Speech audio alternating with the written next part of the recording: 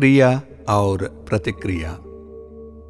श्री कृष्ण कहते हैं कि हमें कर्म करने का अधिकार है, लेकिन कर्मफल पर हमारा कोई अधिकार नहीं है। इसका यह मतलब नहीं है कि हम अकर्म की ओर बढ़े, जो निष्क्रियता या परिस्थितियों की प्रतिक्रिया मात्र है। यद्यपि श्री कृष्ण अकर्म शब्द का प्रयोग करते हैं, जिसका शाब्दिक अर्थ निष्क्रियता है, संदर्भ से पता चलता है कि यह प्रतिक्रिया को दर्शाता है। श्लोक 2.47 जागरूकता और करुणा की बात करता है। जागरूकता वह है जिसमें कर्म और कर्मफल अलग अलग है और दूसरों और खुद के प्रति करुणा का भाव हो। श्री कृष्ण कहते हैं कि कर्म किए बिना हमारा जीवित रहना असंभव है, क्योंकि भौतिक शरीर के रख रखाव के लिए खाने आदि जैसे कर्मों की आवश्यकता होती है।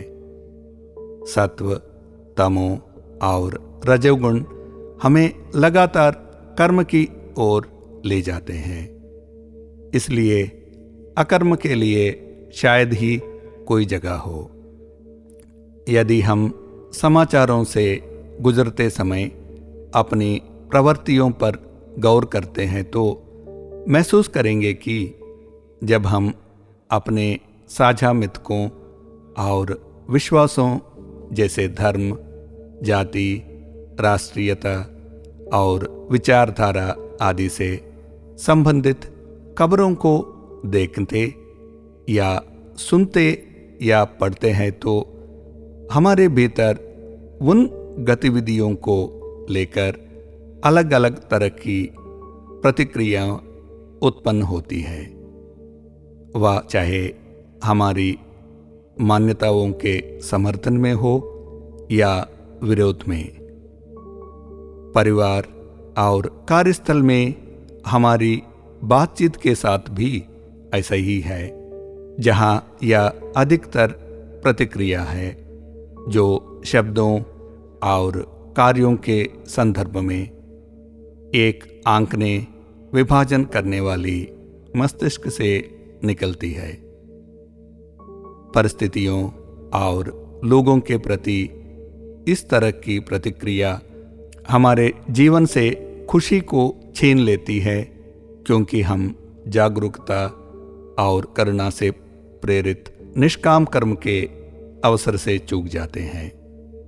एक बुद्धि जो जागरूक है वह दूसरों के दृष्टिकोण को बेहतर ढंग से समझने में सक्षम होगी और बाद में सहानुभूतिपूर्ण तरीके से कार्य करेगी।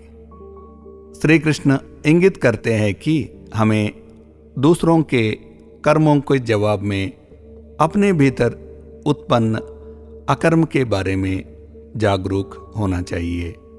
साथ ही श्री कृष्ण हमें ऐसे कर्म को ना करने की सलाह देते हैं जो दूसरों में प्रतिक्रिया उत्पन्न करे। इसका अभ्यास करने से हम परिपक्वता, सत्यनिष्ठा और आनंद के उच्चतम स्तर पर पहुंच जाएंगे।